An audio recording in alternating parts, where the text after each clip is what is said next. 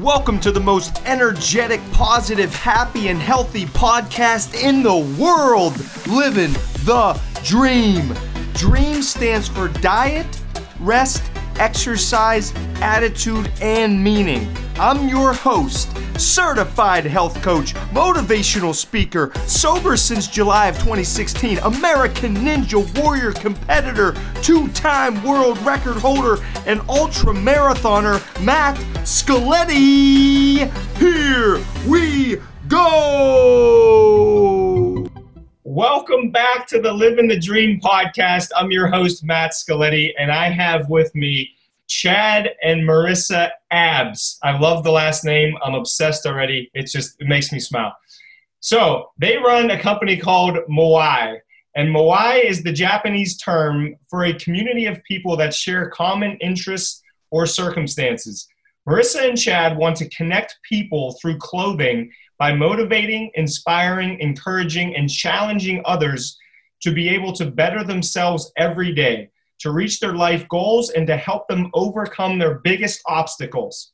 They want to be their customers' biggest supporters. Chad and Marissa recognize that some of their biggest successes in life have come from what was once a struggle, and they feel it is necessary to embrace who we are and where we come from. Moai is more than a brand, it is a lifestyle. Welcome, Chad and Marissa. Matt, thanks so much for having us. We're super excited to be able to be part of this podcast. Yeah, huge opportunity. Thank you. I'm excited. This is my first husband-wife on the same show together, so who knows what's going to happen. This is going to be awesome. All right. I am pumped to hear. I know a little bit about you, but not a ton. Let's hear about both of your backgrounds and your childhoods, and let's take it way back to where you started out. Okay, so we both grew up in a small town in Michigan, and the name of the town is called Sturgis, Michigan. I grew up, I'm the oldest of 6 kids, so I have 5 brothers and sisters.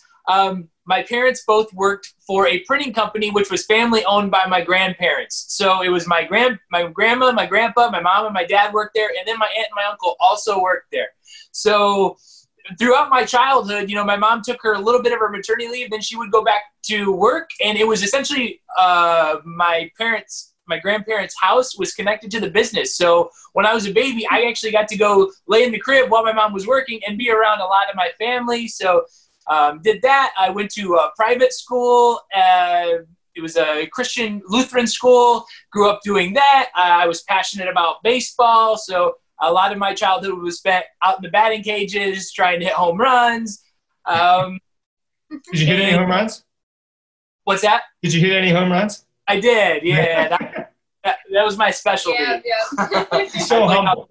You're so humble. You wouldn't say anything. I know how humble you are, so I got to make you pat yourself on the back every now and then.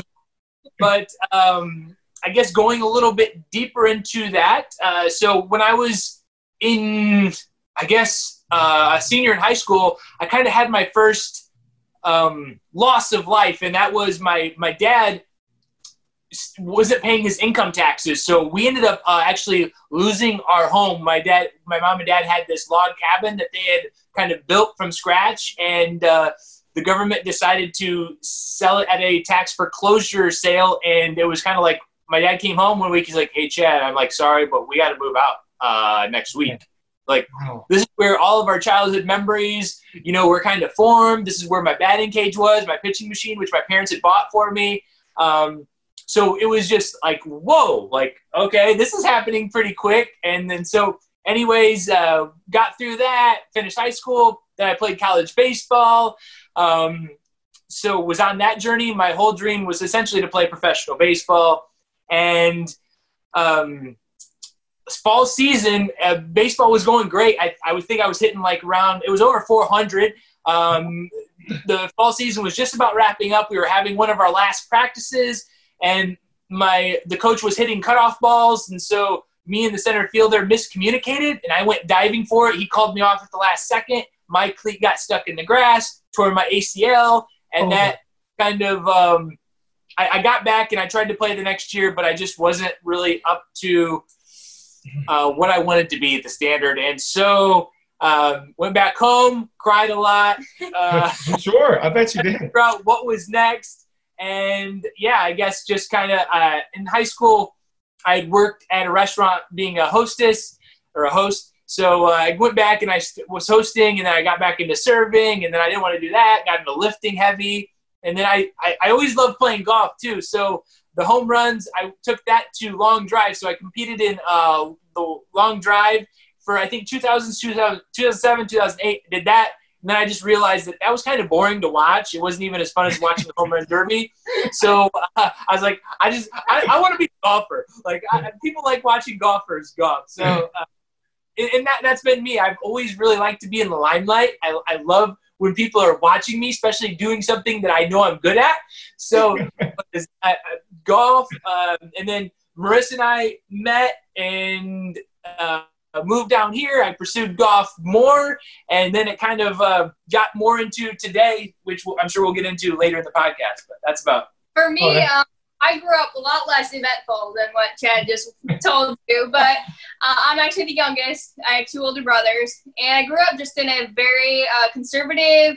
I grew up out in the country, so I had a horse, had sheep, had chickens, all that, and I loved it. It was a very quiet lifestyle, and like my grandparents, they were just down the road. They were like a mile down the road, so it was just a very family oriented, like family was everything. That's kind of how I grew up. And I think that's really stuck with me into who I am today and what makes me tick as far as I really live for like the moments with people. That's something that's really special to me. And the level of connecting with others, I think that goes back to just how I was raised and the lifestyle. So coming I was homeschooled. So that's another part of, growing up very, I guess I use the term conservative just because everything was kind of dialed back as far as connections and, beliefs and everything. So I grew up extremely, extremely shy, and that was something that's been very hard for me to work through. But like my first job, what appealed to me was detasseling. I don't know if you know what that is. No, what's that? Workers go out into the cornfield and they're pulling the tassels off of the corn so it doesn't cross-pollinate in a way that it's not supposed to. And I was like, yeah, that job sounds awesome because I work by myself. I got my headphones on. I don't got to talk to nobody. So that's my mindset at that time in my life. And, after graduating from being homeschooled, I started getting into being a server. And I'll tell you, that job changed my life because it forced me to learn how to talk to people. It forced me to come out of my shell. It was like, if you want to be successful in any means in this industry, you got to be personable and you got to find a way to show people that you care and that they're important and that them being there for that meal is going to be special. And so that's, I think, where I really started to become who I am today and start blossoming into being more personable and able to just have conversations. And like I shared before we started this, it's still tough for me, but it's been a growing process. And from there, I've worked into a lot of different jobs, and I worked in the medical industry. So I was a certified nurse's aide, and then I moved into being a pharmacy technician. And I loved both of those. I really enjoy helping people. I really enjoy seeing people come in with a problem and leave feeling better. And that was in the physical aspect in those industries and in those fields, but I really blossomed from that feeling. That was something that it really grabbed me, and I really loved always. And then we met we met when I was 20, and you were 30. I don't know how old you were. I can't do math. But I'm excited. I want to hear the meeting story. Yeah, this is awesome. We met actually on Bible study group. Yeah. It was the first time that we met. And we met in one previous event at one Bible study group, kind of saw each other, knew who each other were. And then what was it, a couple years later, actually. Well, it had to be more than that, because when we first knew each other, you were like only like 12 years old and like on my car. So we're talking 6, 7, 8 years or something. There's an 8-year difference between us. So definitely it was important on the timing of when we met. So then we met later, I guess several years later, it was at my parents' house, actually. My parents do a Bible study group. They do it every 2 weeks. And so he ended up coming to that just out of the blue. And we hit it off and we started talking. And I was actually in another relationship at the time and in something pretty messed up, like that I felt like I was stuck in. And that I had to be in it because if I got out of it, there was no hope for me in terms of finding someone and finding what love really was. So I was committed to seeing that through. I was actually engaged at one point, and this guy, he just became a friend, and like not for the wrong reasons or anything. He just heard me out. Like I was actually kind of like excommunicated from my family for a period of time because of that relationship. And you know how important family is from how I grew up. That was a big deal. And so he was really the only one that gave me a chance to hear me out and just like get to know me. And we started talking and we had a lot of really deep conversations about life and our views and perspectives on life. And so he just stuck it out. And what happened is that he gave me the confidence that if there's people like Chad out there in the world that can be as good a friend as what he's been to me, then I don't have to commit to something that I know is not right for me. I can find something at some point in my life. And I ended that and I walked away from that. And then we ended up started dating, I don't know, 8 months later or something like that. And then we had a very short engagement period and then we just got married. I love that. Okay. So I got to ask, Chad, did you go to the Bible study because you knew Marissa was going to be there and you wanted to?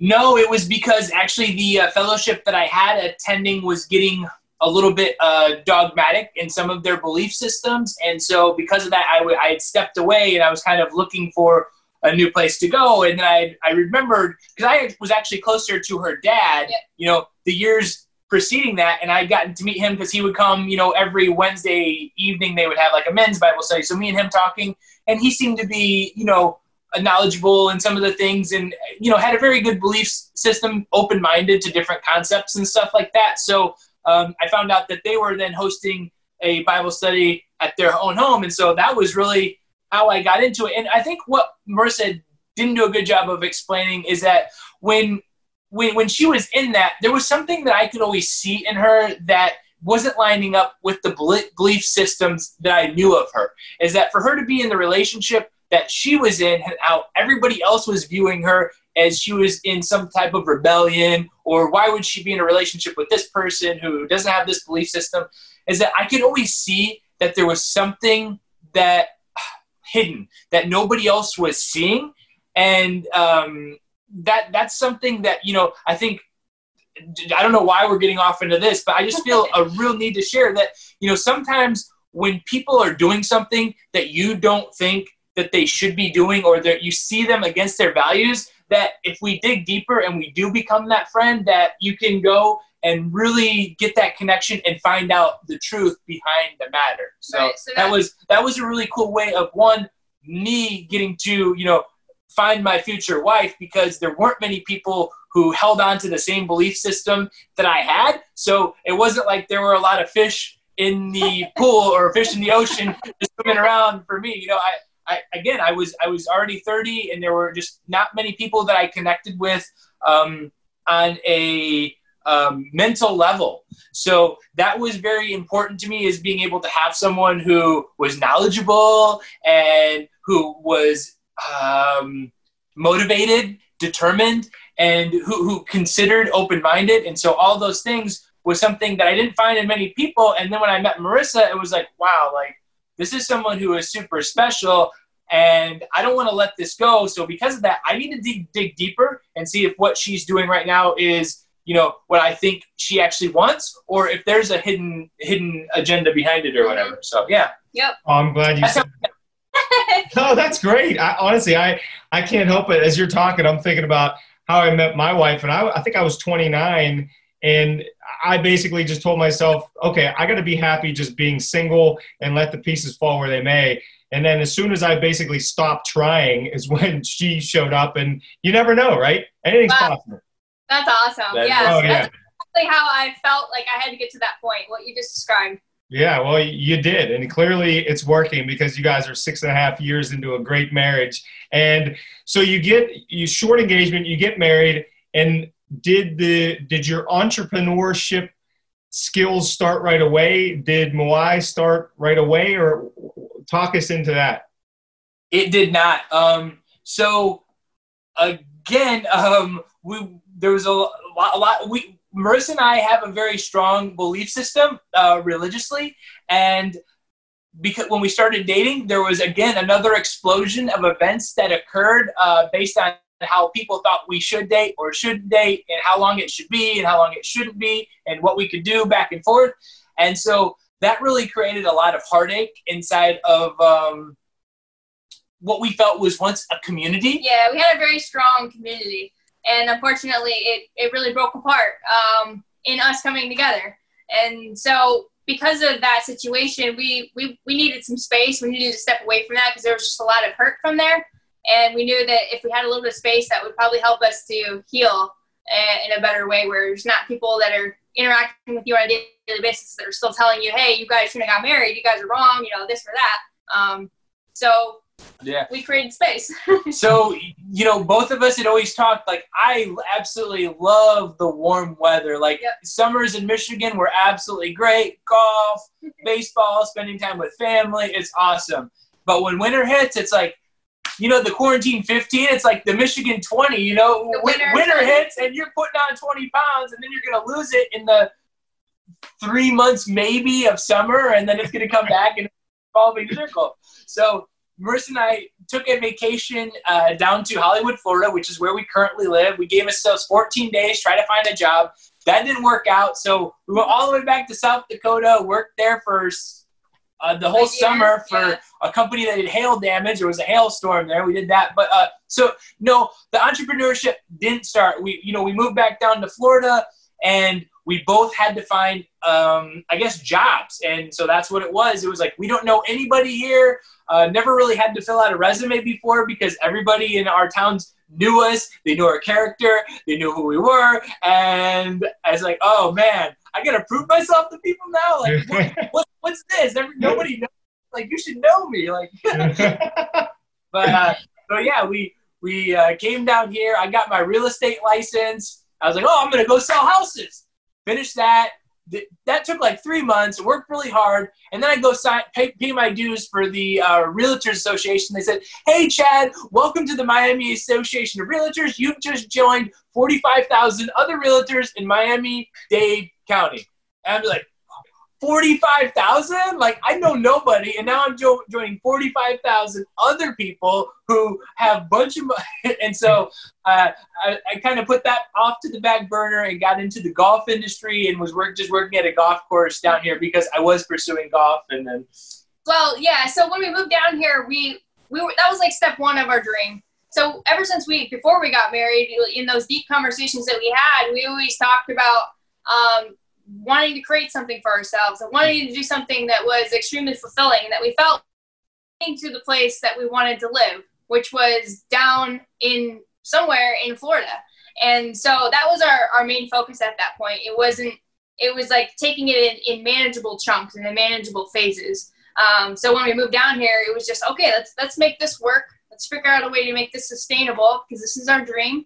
And once we both got jobs, we shifted around, did a couple different things until we got to a point where we were comfortable with the ability to start saving. And so we talked about let's work towards something. He's always been a saver. Chad's been really good about saving, and like he's extremely frugal to the point where he'll wait 2 years to buy the golf club he wants because he waits for it to go on sale and all this. Whereas I'm like, I see it, I want it. So we know a lot of learning and growing together.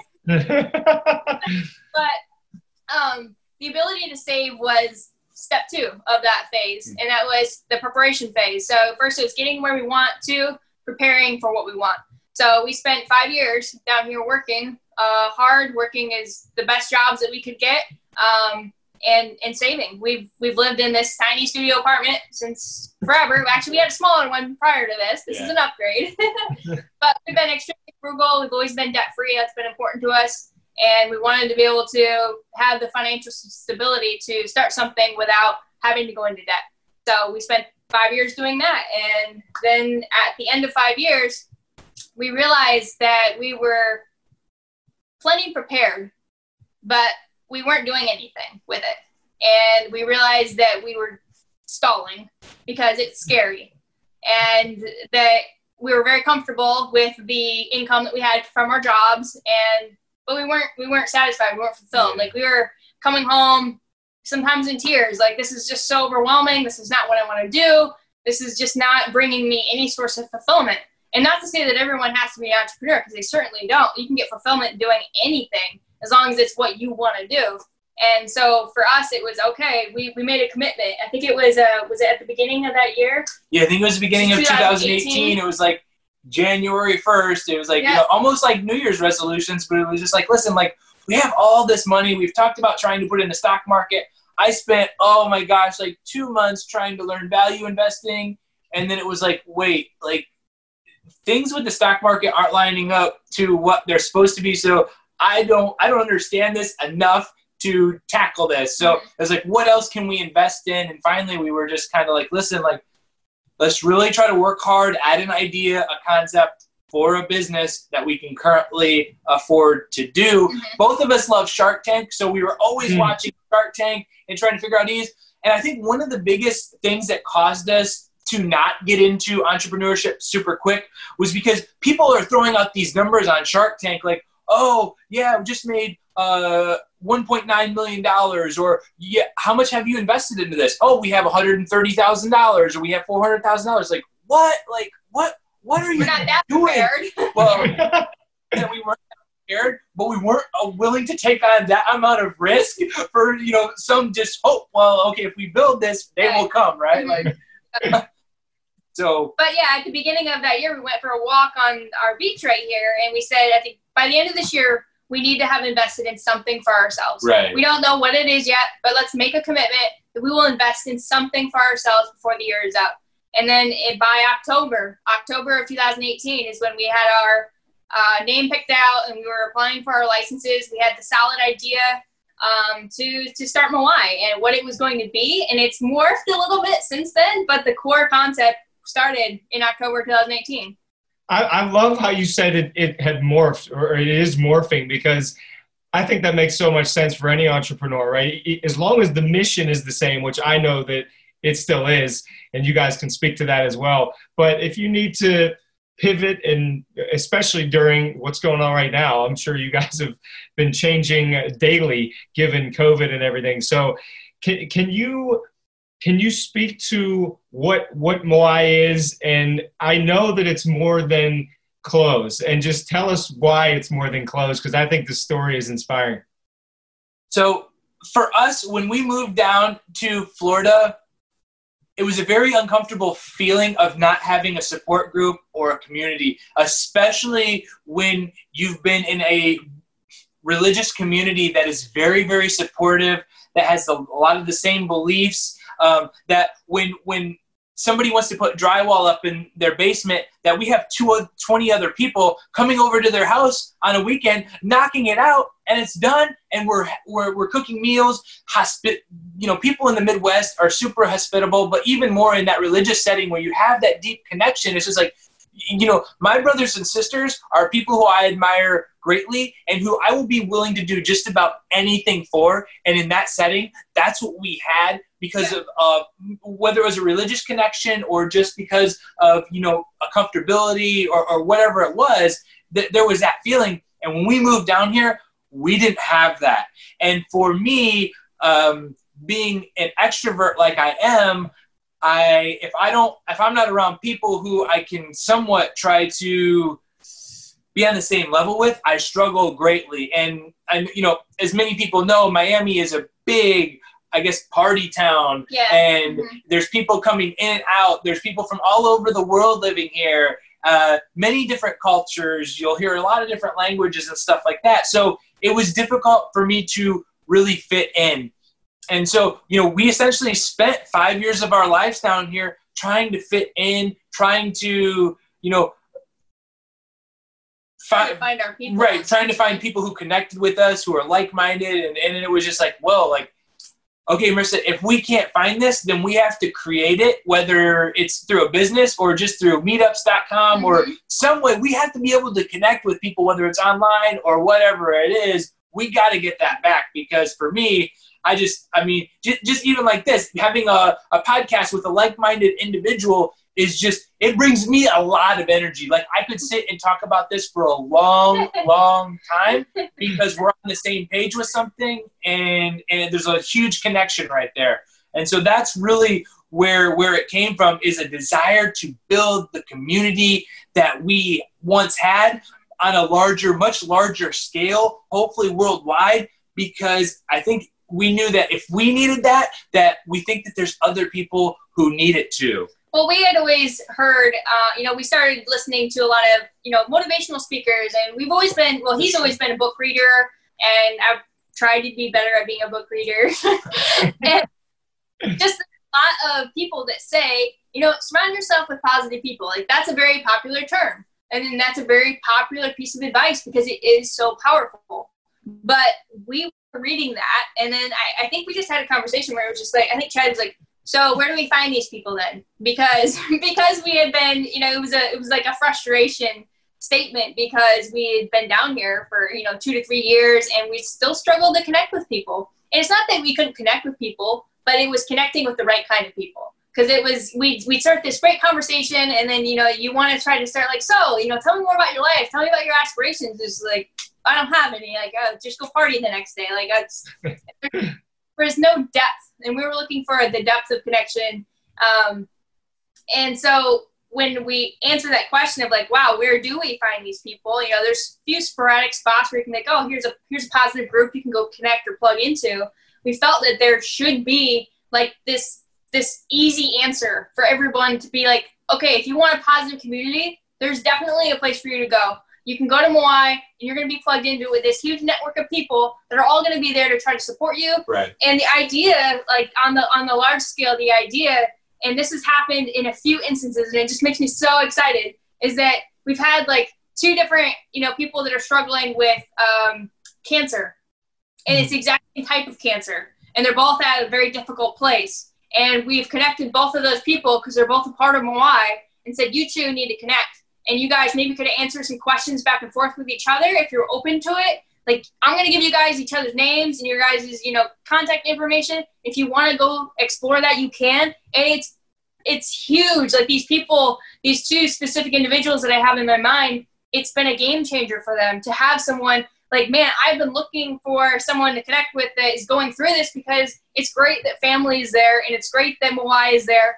But for someone to know exactly what I'm going through is really key. So, and there's so much of that in the world where you're never alone. There's always someone that's going through exactly what you're going through, just in a different place. So if we can use Moai as a platform and as a community to connect people on that kind of level, like that's a huge goal for me. Yeah. Let's stay there for a second, because I think this is so interesting. So let's just say, for example, I buy a t-shirt. I love your brand. I love what you stand for. Help everyone understand, how do you connect the individuals, and how do you learn about them? Because, I think a lot of people may just buy a shirt and not even think about it. So how do you actually create that community? Because I think this is just awesome. So we have a couple different ways of doing that. But the very biggest, the thing that we started with, the idea behind how we would connect these people, is with the Moai symbol itself. So when you see Nike, for example, or Under Armour, you think athletics, right? Or some type of sport, usually, because that's what they're geared towards. And it's a community of athletes. It's a community of people like go-getters that are getting it done. And we wanted Moai to be a symbol that if you saw, like, I think there's an analogy. I can't remember what book it's from, but it's saying that you can always pick out a red hat in the crowd, right? Something, a pop of color. It's like, okay, I'm the red hat in the crowd. You're talking to somebody on the phone, and you're like, okay, I got you. I'll meet you over there. We want Moai to be that symbol for people, saying if you're looking for somebody to connect with, if you're looking for someone that is positive, or that you just know you can have a conversation with, just like this, that you've never met in person, but it's just like, hey, we have something in common. you see that Moai symbol, and that's what you automatically know. You know that they have good values, and you know that they're working on themselves. So if you have either of those two things, you have something in common, and that's a conversation starter.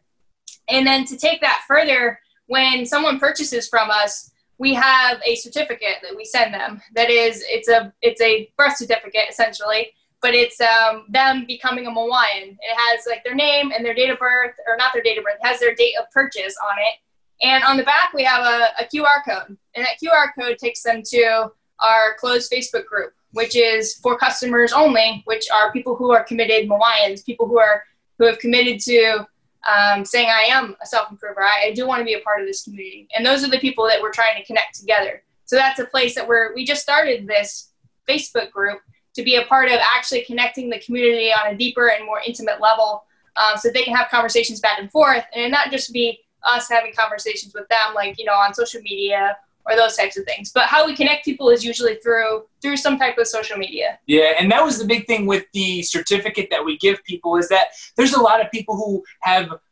started their personal growth journey in one way or another, but we wanted to give those who haven't really proclaimed it or said, hey, like, this is it, I'm a Moaian now, or hey, I got to start adapting, and they get that adapt shirt, that there would be something, a proof of that right in front of them that say, hey, on this date, I chose to support this company, and because of that, like, there's something in my life that changed. And so we wanted to people know that we respect that, and we want to be able to encourage that as well. Like, you made a commitment to this, and you should be rewarded, and it should be known of when that was that started. Yeah. Mm-hmm. I love all of that. And I'm thinking about just your customers, and I can't remember where I heard this, but there's like different levels of customers. There's somebody that just likes a brand and thinks, it's okay. Like, I just wear it because it's a shirt. And then there's the raving fans. And it seems to me like you are creating this culture of raving fans for not only two of you, but what the brand stands for. Is that fair to say? It is. And so one thing that Marissa forgot to mention about what we do with customers is that when they do purchase, we ask a customer what their favorite dance, usually it's what your favorite upbeat dance song is. And to show all of our customers appreciation, we get their package, we get everything packaged up, we go out in front, we turn on their favorite upbeat dance song, and we do a dance for them that we then upload to Instagram every Friday so that all of our customers can see everybody else's dances. But it's essentially us showing our appreciation to that customer for their order, because we want everybody to know that not only do we appreciate them as a customer, but we also appreciate them for making a commitment to their journey in personal growth and just being a better person. Mm-hmm. Well, and plus, the community is only as great as those who are in the community. So when someone's committing to that, it's an opportunity also to share with the other community members through social media, like, hey, this is your new brother, this is your new sister, like, go connect with them. If you see something that you might have in common with them besides Moai, start up a conversation. Like, these are the people that you're here for, that you're here to support and be going through life with. I love it. And I'm so glad you brought up the dancing, because to me, how could you not laugh and smile when you see those videos? It is amazing. I was going to wait for this, but tell people what's on Instagram, because people just got to follow you on Instagram because it's just amazing. How do they find you? So our handle on Instagram is Moai Apparel. So that's MOAI Apparel, APPAREL. Yeah, we got to get people checking you guys out because it's just so fun. So give me some of I heard you say worldwide brand. I love that. Is there shorter term goals for Moai right now, or what are you guys looking to do in the next, let's say 3 to 12 months? One of the big things we really, really were ready to do this summer was actually to start going out to vendor events, because one of the things we feel that we can't really do that well on Instagram is to show people who we are and our personalities. So in order to create a bigger following on Instagram, it's usually, commenting on their post. And when we do comment on Instagram, we're not trying to sell people. We're always just trying to uplift people, encourage people, motivate people. That's the one thing that our core values that we stand behind with Moai, is that we're not going to sell to you. We're here to try to give you a community that you may not have.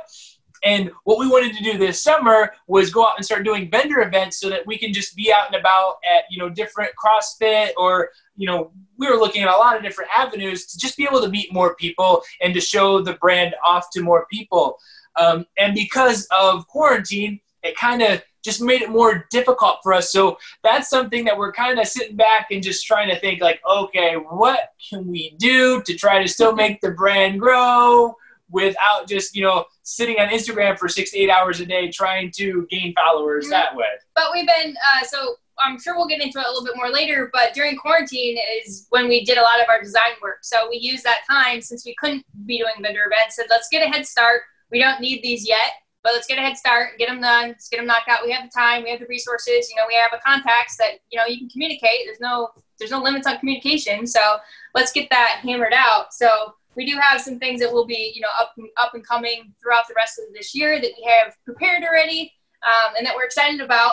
But yeah, we're still adapting. Like we just talked the other day about some other ideas of how to shift, our concept of like how we are on social media and just different things to be able to test out and see what helps the brand grow, what helps us connect on a better level with other people and show our genuine selves. And I think what Chad was trying to specifically say is that on social media, there's a lot of fakeness, and there's a lot of selling on social media. And so when someone sees a brand name like Moai Apparel commenting, even if it's a genuine comment, sometimes it can be kind of dismissed and not taken seriously because people are used to being sold to. So I think that's what he's trying to say when coming across as our true selves, and people see us for who we really are and what our heart is, and that we're here to really try to impact people, trying to find a way to do that on a deeper level, on a more consistent basis. I love it. And you hit on something I want to talk about, Marissa, because you said you both will try certain things. And we talked before we recorded about we've all had failures, and we were joking around about some of the ones we've had. I have to ask you both, because you both seem to me like you're willing to take calculated risks. You're willing to try things. You're willing to fail. You're willing to screw up and then change and figure it out. Where does that come from? And is that true? And how do you continue to push even though you have some difficulties? I think calculated risk are a lot more difficult for us than most businesses. And I'm going to give you a good example. About a month ago, we decided, all right, we can't just continue trying to do this organic growth that all these motivational speakers talk about, where you go on people's Instagram pages and just send them love and talk, because it wasn't giving us really anything in return. So we decided, okay, we got to try to start learning Facebook ads. And I'm like, wait, that means us giving up our money in hopes that someone comes to spend money at our place. And I'm like, I don't like that idea. And it's just, okay, I'll spend $5 if I'm going to get $6, but I'm not going to spend $5 to get $0. And that's just really, really difficult with me, especially when it comes to marketing and having an ROI. Like, I'll give you this money, but what are you going to give me back? You know what I mean? So that's been something that I've been struggling with. And, I think just recently I started realizing, listen, I remember when I was a kid flipping through ESPN, and then a Nike commercial would come on, and it was like, I want to be like Mike. Well, guess what? I'm remembering those things, and maybe it wasn't the first time, maybe it wasn't the second time, but the more and more and more and more and more I saw those things, it's like, wow, this is really, really cool. So going back to those things, I started realizing if we're going to advertise on social media, we need it to be more about trying to bring either one, entertainment to customers, or two, value to them, and not so much just having a picture of an Adapt shirt there and trying to sell somebody. So that's where we're kind of at right now, is like, okay, we want to start doing marketing, but we want to start doing it in a very strategic way where, one, we're being entertaining or adding value to customers. And if we're not doing one of those two things, then I don't know if we really want to do it. So going back to your question, I would say that actually that's very unnatural for me.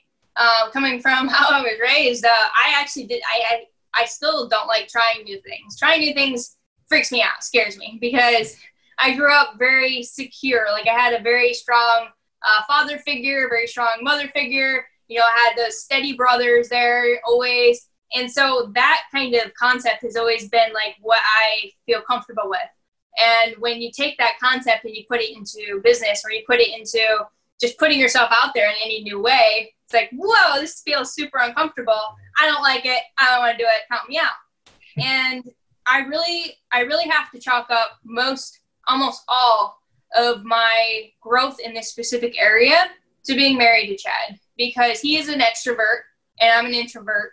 And in order for that to work, you got to compromise. And I got to sometimes work on being a little bit more extroverted and be able to go out as a couple and, meet people and things like that. So a great example of this is that while we're building Mawai, we quit our jobs back in 2018, and we've been trying to do this just living off of our savings. But when small opportunities come up for, what do you call it? Just temporary work, I guess? Yeah, temporary work. We've had a couple opportunities. It's just like, hey, this is not time committed, or, it's based off of our schedule so we can work around it. We'll take on those positions. And one of those was dealing blackjack for private events and private parties. And to give you a little bit of background, I've never really thought of myself as intelligent. I grew up having a lot of really bad self-beliefs, a lot of really limiting beliefs about myself. Even though I had a very supportive family, I just grew up very, this is who I am, and that's never going to change. I'm not very intelligent. I'm not very outgoing, just a lot of very limited beliefs. And when we started Mawai, we read Tony Robbins' Awaken the Giant Within. That was our first book. And then between that and between Chad really pushing me, I've been trying to shatter those limiting beliefs. And to get back to the example, is that dealing blackjack was like a big no-no, because that targets, you're by yourself at a table with a bunch of strangers, and you're doing math very quickly, and you have to be personable, like all three of my no-nos. So it was bad news. And Chad's like, you can do this. You can do this. You got to practice. You're going to have to practice. So I sat right here on this couch, and we have a little coffee table right here. And I practiced dealing blackjack to nobody for I don't know how many hours, until I was like, okay, I don't think I'm ready, but I'm ready. And we went and did it. And it's just those types of things where I've really learned that trying new things is the only way that you shatter those beliefs. You have to put yourself out there. You have to take the risk. And so I think going through those experiences little by little, each at a time, I'm learning to become more flexible and more willing to take risks, because I know, it's going to be a learning experience either way. Even if the blackjack would have been terrible that night, which it wasn't, if it would have been terrible, I still would have been a learning experience. I still learned, hey, I could work at my math, and I got better at it. Like, I got faster. So it doesn't really matter what you do. You're going to learn something either way. That's such a good example. It's so, like, if you would have just told me, hey, Matt, I became a blackjack dealer, I wouldn't have thought anything of it. But to get some insight on what's going on inside of your head and pushing through these limiting beliefs, that is some powerful stuff. And I have to also acknowledge you both, because you're the same people off camera as you are on, and you're both so real. And I think that's just so refreshing that you're able to, I often talk about taking inventory of yourself, like knowing what you're good at, what you're not good at. And I have to ask you that as the next topic is, you're both clearly married. You're running this business together. Are you, my answer to this is yes, because it seems like it to me, but can you both, do you know whose strengths are this, what weaknesses are this, and can you balance each other out, or can that be difficult sometimes? Both. Definitely both. I don't know if you want to go first, or I can go first. No, yeah. There's a number of strengths that we have identified where I'm strong in this and Marissa is strong in this. But then there's a number of things when it comes to the business realm where it's like, well, I like this logo. Well, I like this logo. Well, I like it better how it looks this way. Well, I don't like it like that. And so that's something that we are still working through. Yep. Oh, man. The first 3-4 months through the business, though, there was a lot of the just, oh, man, no, I don't like that. I don't like that. It's like, Marissa, and so we finally were able to come to a solution. And sometimes this only happens through whether you want to call them arguments or whatever, where it's like, okay, like, we can't keep doing business like this. We can't keep acting like this. So, okay, how can we make this presentable? And what was, I think, what did we say? We said, okay, when we go to making decisions, we have to decide what things are based off of our core values and what things are just things that we want.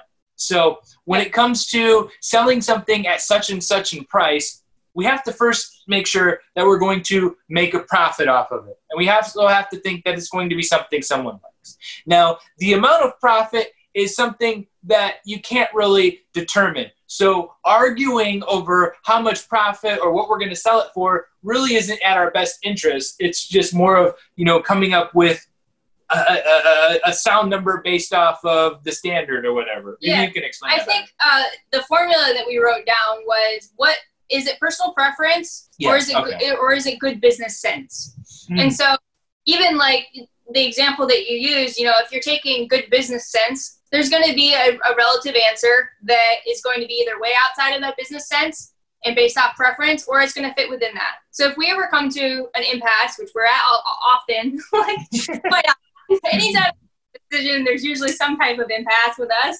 So we have relied on that formula, which we came up with that like only probably 3 months ago, because it was like, this is not working.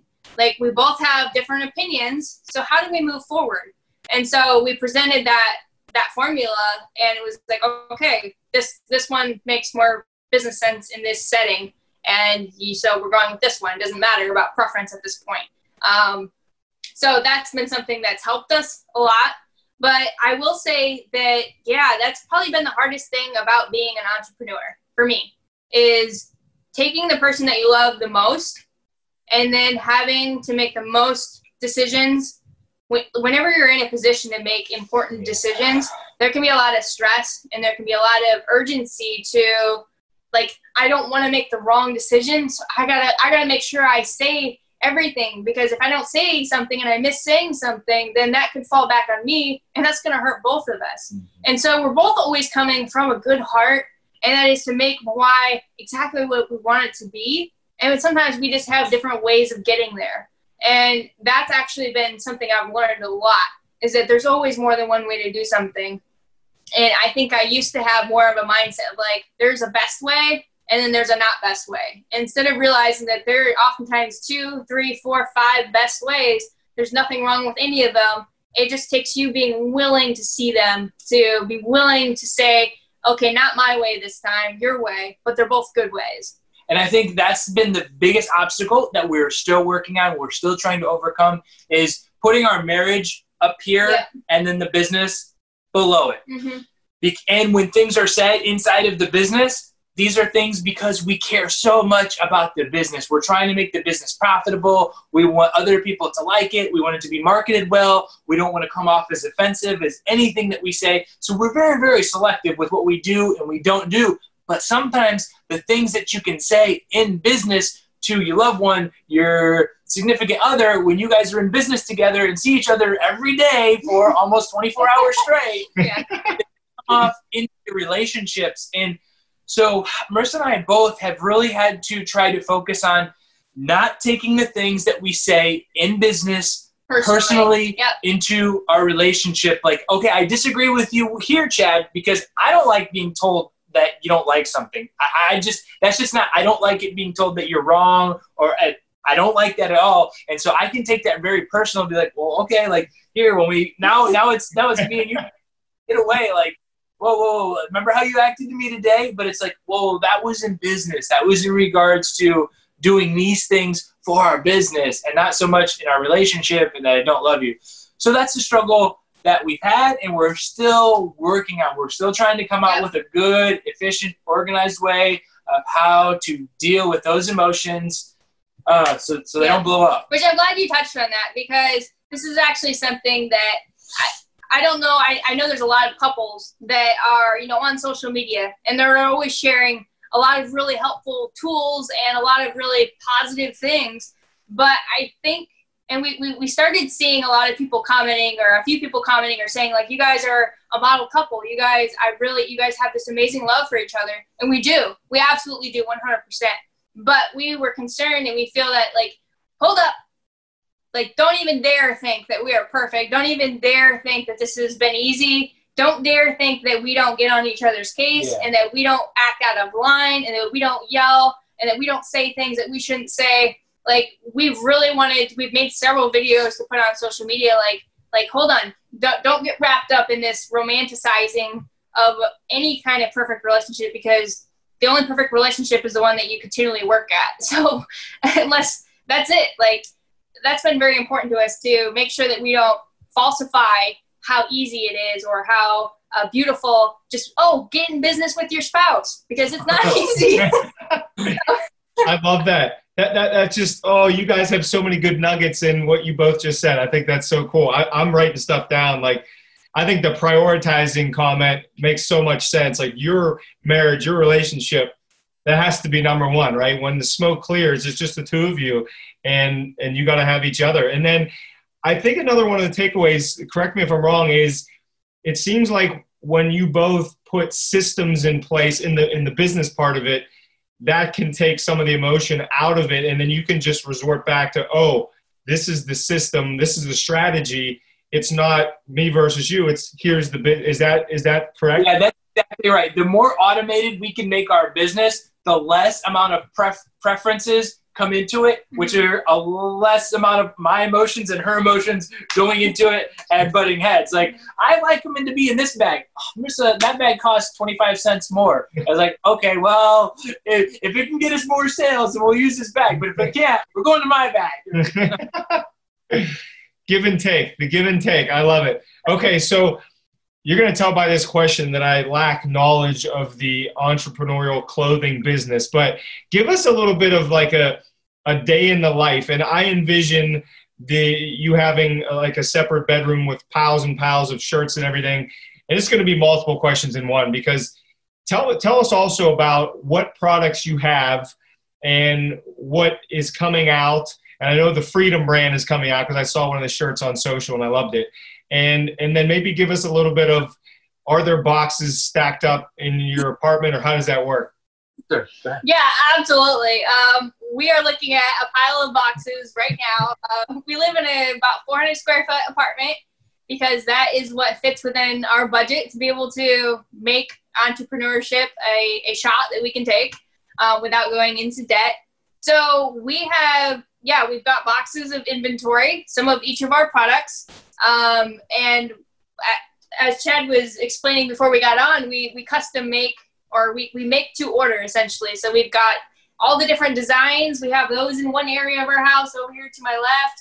And, we've got our desk where we print off all our certificates. And so when an order comes in, we look at what it is. We dig through our pile of boxes to find the right box that has, the color they want, the size they want, and we compile it together. We have some machinery here to be able to put the designs onto the shirts in a high quality manner. And then we have custom tags that we make to help explain what each shirt means and why we created it. So we put that onto the shirt so that it's very specialized. The whole idea is that everything we do, the more you look into it, the more meaning you'll find. So if someone's walking down the street and they see this Courage shirt that I'm wearing, they may see a lion at first. If they look deeper, they're going to see that it has Courage written in its mane. If they order the shirt and they go deeper, they're going to realize what all it means and why we created the Courage line, and the fact that it takes courage to do so many things in life, and that it's not just this big term that oftentimes gets used only for military or for heroic types of acts. We sometimes can categorize it as this only special term, which I definitely respect and admire. Like, those are definitely courageous acts, but I think that courage is something that's very applicable in our day-to-day life. So we try to create tags that help explain those things and make it very impactful for people. And then Also, other than just the t-shirts, we have sunglasses and watches, which thankfully we don't produce ourselves. I'm not a woodworker. Our sunglasses are made out of wood and our watches are made out of wood. But again, both of those things, we try to give meaning through all of our pieces of apparel. The sunglasses are called a visionary line, so in hopes of helping people be in tune with their visions every time they go to put on the sunglasses. And then the watch line is the pause line every time you go down to look to see what time it is. Then maybe you would think of pausing and being present. So many times we're out in, around family. It's like, oh, I got to go do this. But it's like, wait, pause. Like, you're with your family. Like, be present. So so those are all the things that we're kind of looking at. We have the sunglasses over there. We got the tubes they go in, and it's just right here in our apartment. We've tried to make the process as simplified as possible. But again, it's number one is trying to be frugal, and we don't want to get into any amount of debt for this business and have to make it a pipe dream where it's like, let's just keep pumping more money into this to see if people will buy. We don't know. So we're trying to do it to where, hey, like, if it doesn't work out, then that's fine. But we're not putting $100,000 or a bunch of money that we don't have into a business. Mm-hmm. And with each of those two things, I just wanted to add, with the sunglasses and with the watches, it's not just the name that we've given them. If you've ever seen the watch, it has the word pause actually transcribed onto the front of it. So that the idea is that visual cues are powerful, and that's how we use them. So with the sunglasses also, they're not just called Visionary. They don't just come with the Visionary tag, but they have the word Visionary actually engraved into the wood on the side of the sunglass, so that each time that you're putting it on, it's on the inside, because it's not for people to see on the outside. It's for the wearer to see it and be triggered and say, you know what? Wow, I didn't really feel like focusing on my goals today because this is emotionally tough today, but maybe this little reminder keeps them from doing something that takes them backwards. Or maybe it's just that emotional pickup, like, you know what, today's hard, but tomorrow is a new day. I just got to get through today, and tomorrow, take it from there. And so those are the types of things. We've created visual triggers to help be a support and help be an encouragement and an empowerment tool for people, not just an idea, not just a cool design, but an actual physical life tool that they can use. We want it to be offering more value than just what the product is itself. It's great to have sunglasses. Everybody needs sunglasses, but a lot of people need life tools too. Right. So I love it. I love that idea of the Visionary being inside, so it's for the wearer versus having it out there. That's such a cool idea. I've never heard anything like that. And I love the idea of you both, that there's some entrepreneurs, some bigger names, if you've heard of them, say you need to eat crap for years in the beginning of an entrepreneurship, meaning you're not going to go out and buy a huge house. You're not going to become an entrepreneur and go buy a Mercedes. I mean, you guys are willing to live how you must live to make the business successful. And to me, that's inspiring. I mean, I think how you're living and you're being careful, but you're taking calculated risks. I love it. It's inspiring. It's awesome. And along those lines, I have to ask, so your days are basically whatever you make them, right? You don't have a boss. It's the two of you working together. How do you decide today? Well, no, that's not you. Let's say on a Monday, what am I going to do today? Because I'm sure you could do 38,000 different things. How do you two make the decision of day to day, what am I going to attack today? Well, we know for one thing that in order to sell our apparel, we both have to look good. So going to the gym is something that we have devoted a lot of time to.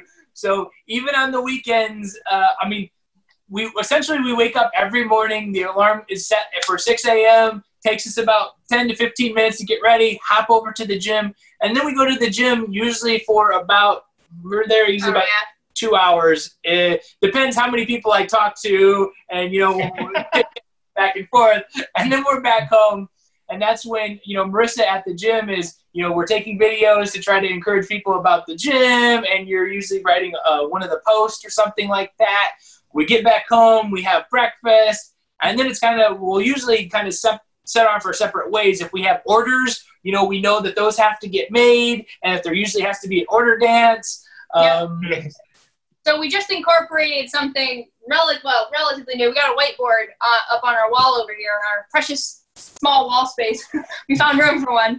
And that's because we were starting to kind of struggle. Like, we would kind of go our separate ways, and I knew what I was going to do, and Chad had an idea what he was going to do, but then it was like we didn't have the time to connect and talk about the important things that needed to get done. We were just kind of dealing with the things that we could do individually. And I would say that probably part of that was because we were, kind of butting head to head a lot with some of those things. So I was like, you know what? And when we say go separate ways, he means him like 10 feet over there and me 10 feet over here, yeah, but that's true. in our own little world. And So actually at Chad's request, we've been trying to do morning meetings. So just take a 10-minute meeting in the morning where we write down what is it that we need to accomplish today? What is it we want to accomplish today? Let's put all those on the board, and then you pick what you want to do, and I'll pick what I want to do, and then we'll figure out the rest between the two of us. So that's been helping a lot more with being more organized throughout the day and having more focused like attack plans of doing instead of just, okay, this is what I think I should be doing. Like, let's actually talk about it, figure out what's going to be the most productive thing to do, and then let's go do that. And we've set ourselves up with a lot of things to be able to do to where, okay, these tasks that we know we need to get done. And then we have many, many, different options. So like we do a rush hour refresh where sometimes we'll go out when it's not quarantine and there's people, driving actually and try to hold up encouraging signs. Yep. We did that for the schools also. So we do these hashtag things. They compliment your classmate where we go to schools and we hold up positive signs for kids when they're coming out of the school at the end of the day. And then with traffic, yep, we do that also. And then we've also been painting rocks, and we've been going to be writing positive words on those. So those are sitting there. We're kind of waiting to put those out right now. But we always have something to kind of fall back onto if everything else is up. This week, we actually spent a majority of the week revamping the website. Yeah. We thought that some of the pictures didn't look very good. Some of the wording didn't look that great. We wanted to change the picture at the top into a video, make it a little bit more user-friendly and appealing to people. So we spent a lot of time this week just doing that. So it's really... there's just so many things to do. It's not really a plan of what, unless there's an order. Orders always come first. But we do a lot of within a day. We do multiple hours of connecting on social media platforms. So where we just commit that, listen, this is our time this is how we can connect with people right now. One of the big goals of I guess I kind of skipped over it, but is that we want to do events. We've tried to do events previously and just in our local area with like, hey, let's actually come in person and let's start like an in-person group.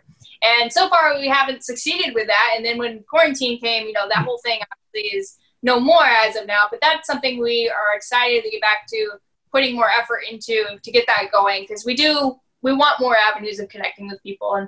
But right now, hey, it's just do what you can. And that's one of the things we can do. I have to just highlight how awesome I think it is that clearly you guys are in business, and I mean, you need to make money for yourselves and to live.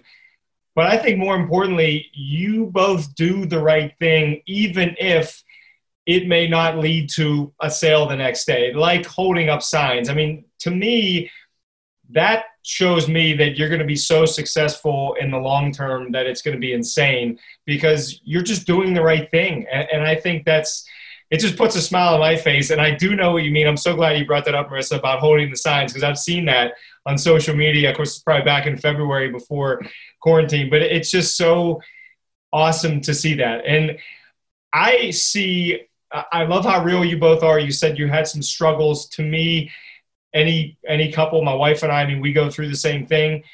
But you seem, for the most part, to just be happy people. And I guess my question around happiness is, what is happiness to you two? And if you want to weave in and out of there, do you have bad days or bad hours? And what do you do in that situation? Do you have something you can just reset yourself to get you back on the right path? Yeah, definitely. For me, movement and music. Two answers that will always be true for me. Let's see, was it Wednesday? Or I guess that was yesterday or 2 days ago? Yeah. Wednesday, I had a really tough day. Like, I didn't feel like going to the gym. I didn't want to go. I had a bad attitude. I was grumpy. I just wanted to take a nap. And I was just feeling overwhelmed. I didn't feel like I had my usual perspective on life that day. Like, I just really struggled. It was a mental attitude that I had. And so what I did is I put my headphones on and I have a playlist that's just my upbeat music. And I went and sat outside, got in the sunshine, and just sat there for a few minutes, or I think it was about 30 minutes. And it just gives me, those are tools for me. I don't really know how it works. I don't know how it works, but for me, that's something that will always snap me back. music has always been a huge part of my life. I've always really enjoyed being around music and listening to music. And it's something that just really has an impact on me. And so finding a way to use that in a positive way, because I think, you know, you can use anything to impact you both positively or negatively. And yeah, even like with the gym, like we went because he's my accountability partner and he's not going to let me slack, even though I was like, I ain't going. That really helps too. Just when I get my body moving, and it's that sense of accomplishment, I think is what probably the biggest thing is. Obviously there's, you know, endorphins released when you're exercising or when you're doing any kind of movement. But part of the reason why we start the morning every day with going to the gym first thing before breakfast, before anything, we literally hop out of bed, we go to the gym. And by the time we come back to start our day, the gym isn't even considered the start of our day. The start of our day is like after the gym's done. It's already, I think it's the idea. I think somebody used to talk about how making your bed in the morning is that small sense of accomplishment. Like that's what the gym is. I think it's for me. I think it's for you also. Where it's just like, wow, it's done. It's knocked out. I feel great. I can do anything today. And so we oftentimes go to the gym in the afternoon for a short period of time because we work from home, and during quarantine, there's no opportunity to really do much movement. So to some people, it's like, oh, you're going to the gym twice a day. What? But it's not really that crazy because we're just sitting here all day long.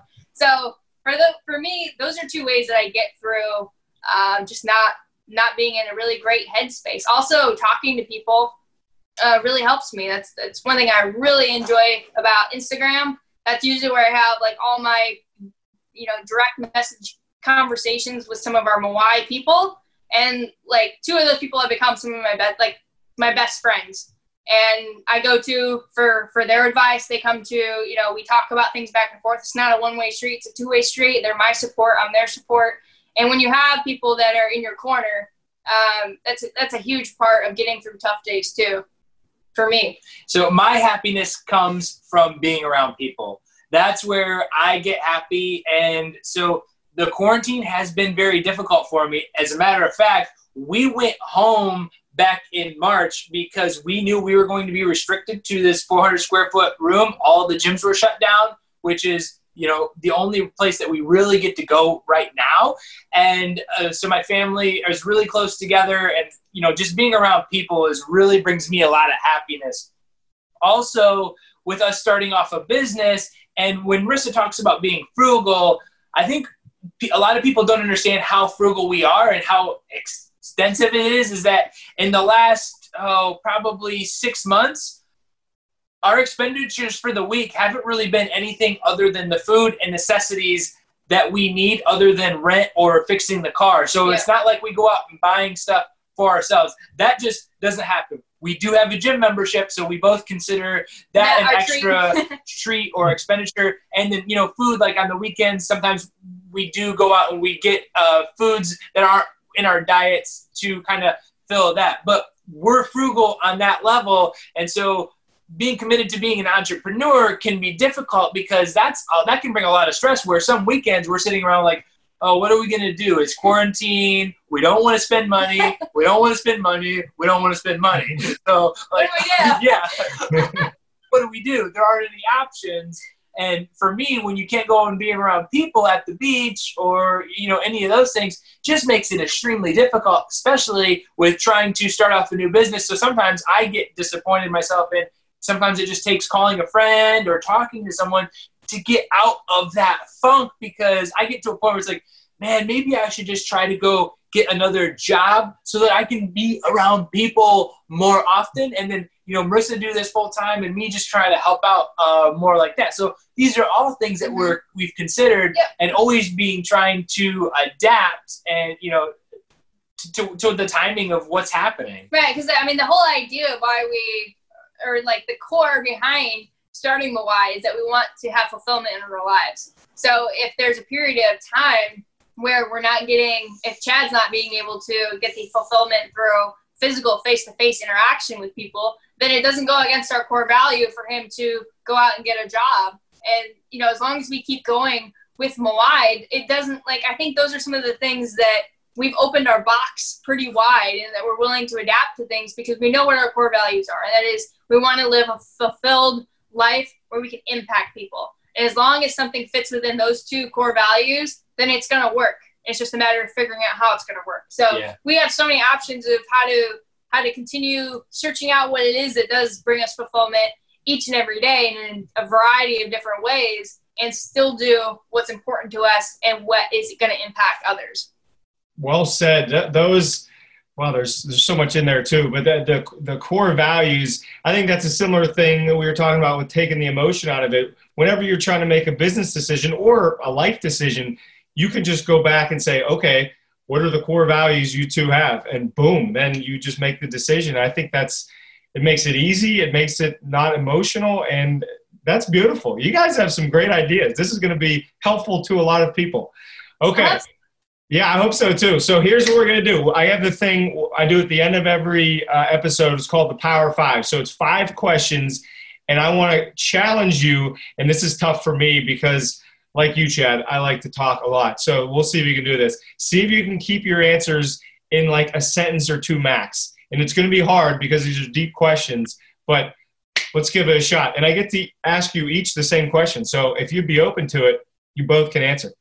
Okay. All right. This is one of my favorite ones right here. How do you want to be remembered? I want to be remembered as a kind, compassionate, and loving individual. I would say I would like to be remembered as someone that's doing the things that she said she would do. That was really good. I didn't expect you to just like, boom. It's like you knew that was coming. I like that. Kind, compassionate, loving. I like that. I love that. What are you both most thankful for? I would say, oh man, most keyword stuff. Yeah, you can say a couple. You want to say more than one, that's fine by me. No, I guess what comes to mind is just that I'm grateful and I'm thankful that nothing is permanent, that there's always ways to get through anything, any situation, anytime. It's just a matter of patience to get through it, that nothing is stuck. There's always a way to get through something.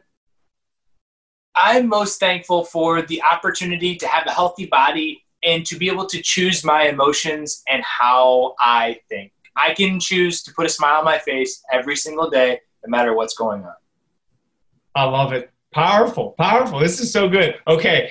I never tell anyone that I'm going to ask this question, and it's going to be so easy for you both, though. It's normally challenging, but what is your best dance move? Mine's probably going to be the water sprinkler. I would say I don't really have any dance moves, but my best dance move is holding a Moai package, so that's what I do in every single one. So that's probably it, because I just try. I try.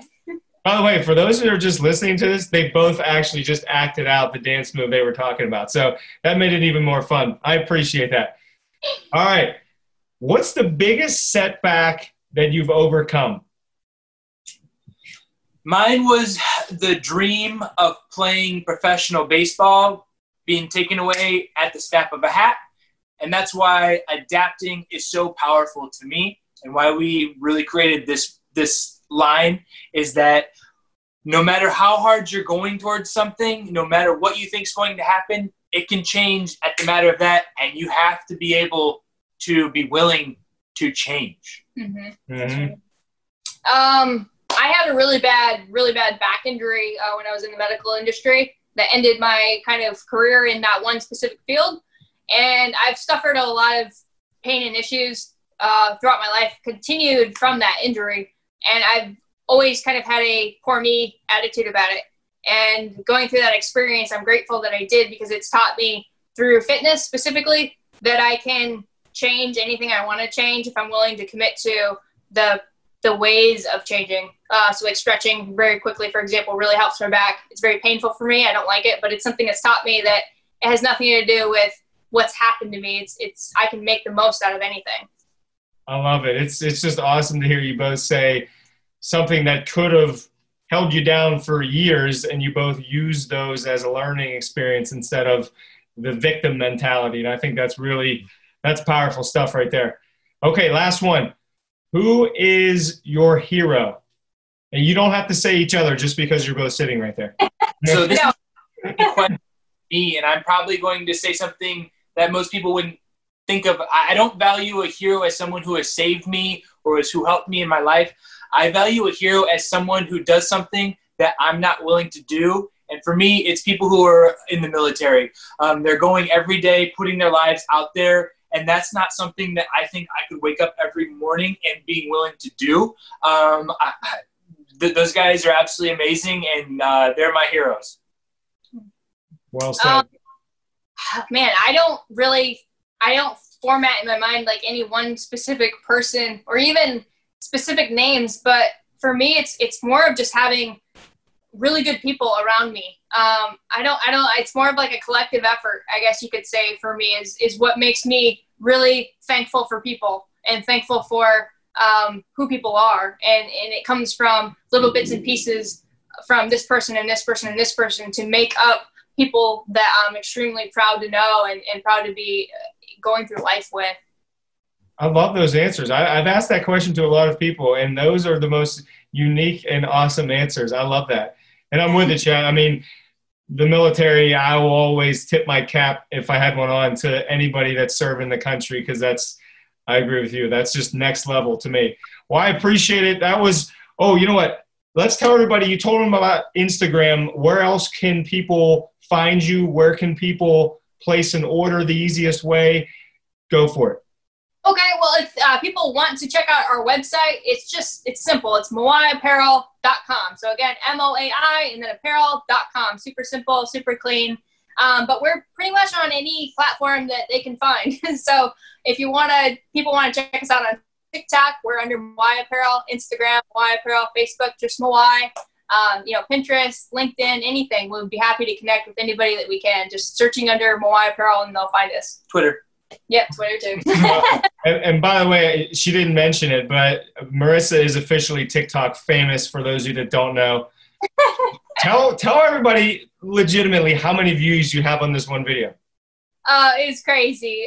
Right now it's at 1.4 million. It wasn't a video that we even thought was going to go viral. You know, some of those videos you think like, oh, this is the one. That was not what we were thinking at all, but we're grateful.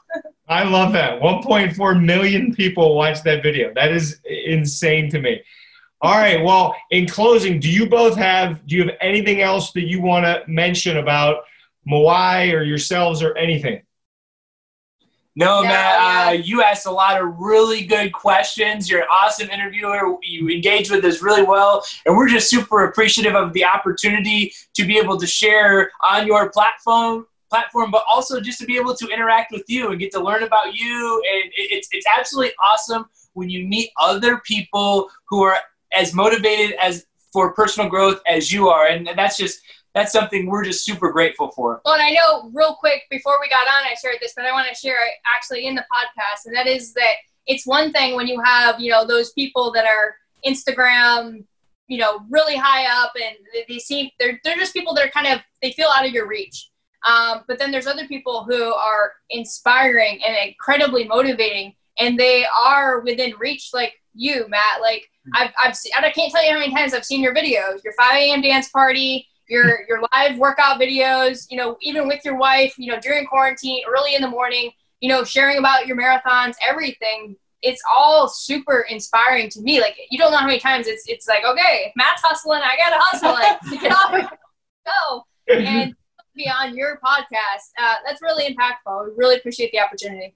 Well, you guys are both welcome. You've both been a joy, and I can't wait to continue our relationship for many, many years to come. And I wish you the best of luck, and I can't wait to see where Moai is next year, 3 years, 5 years, 10 years down the road. I'm excited for you both. Thanks a lot, Matt. Thanks again.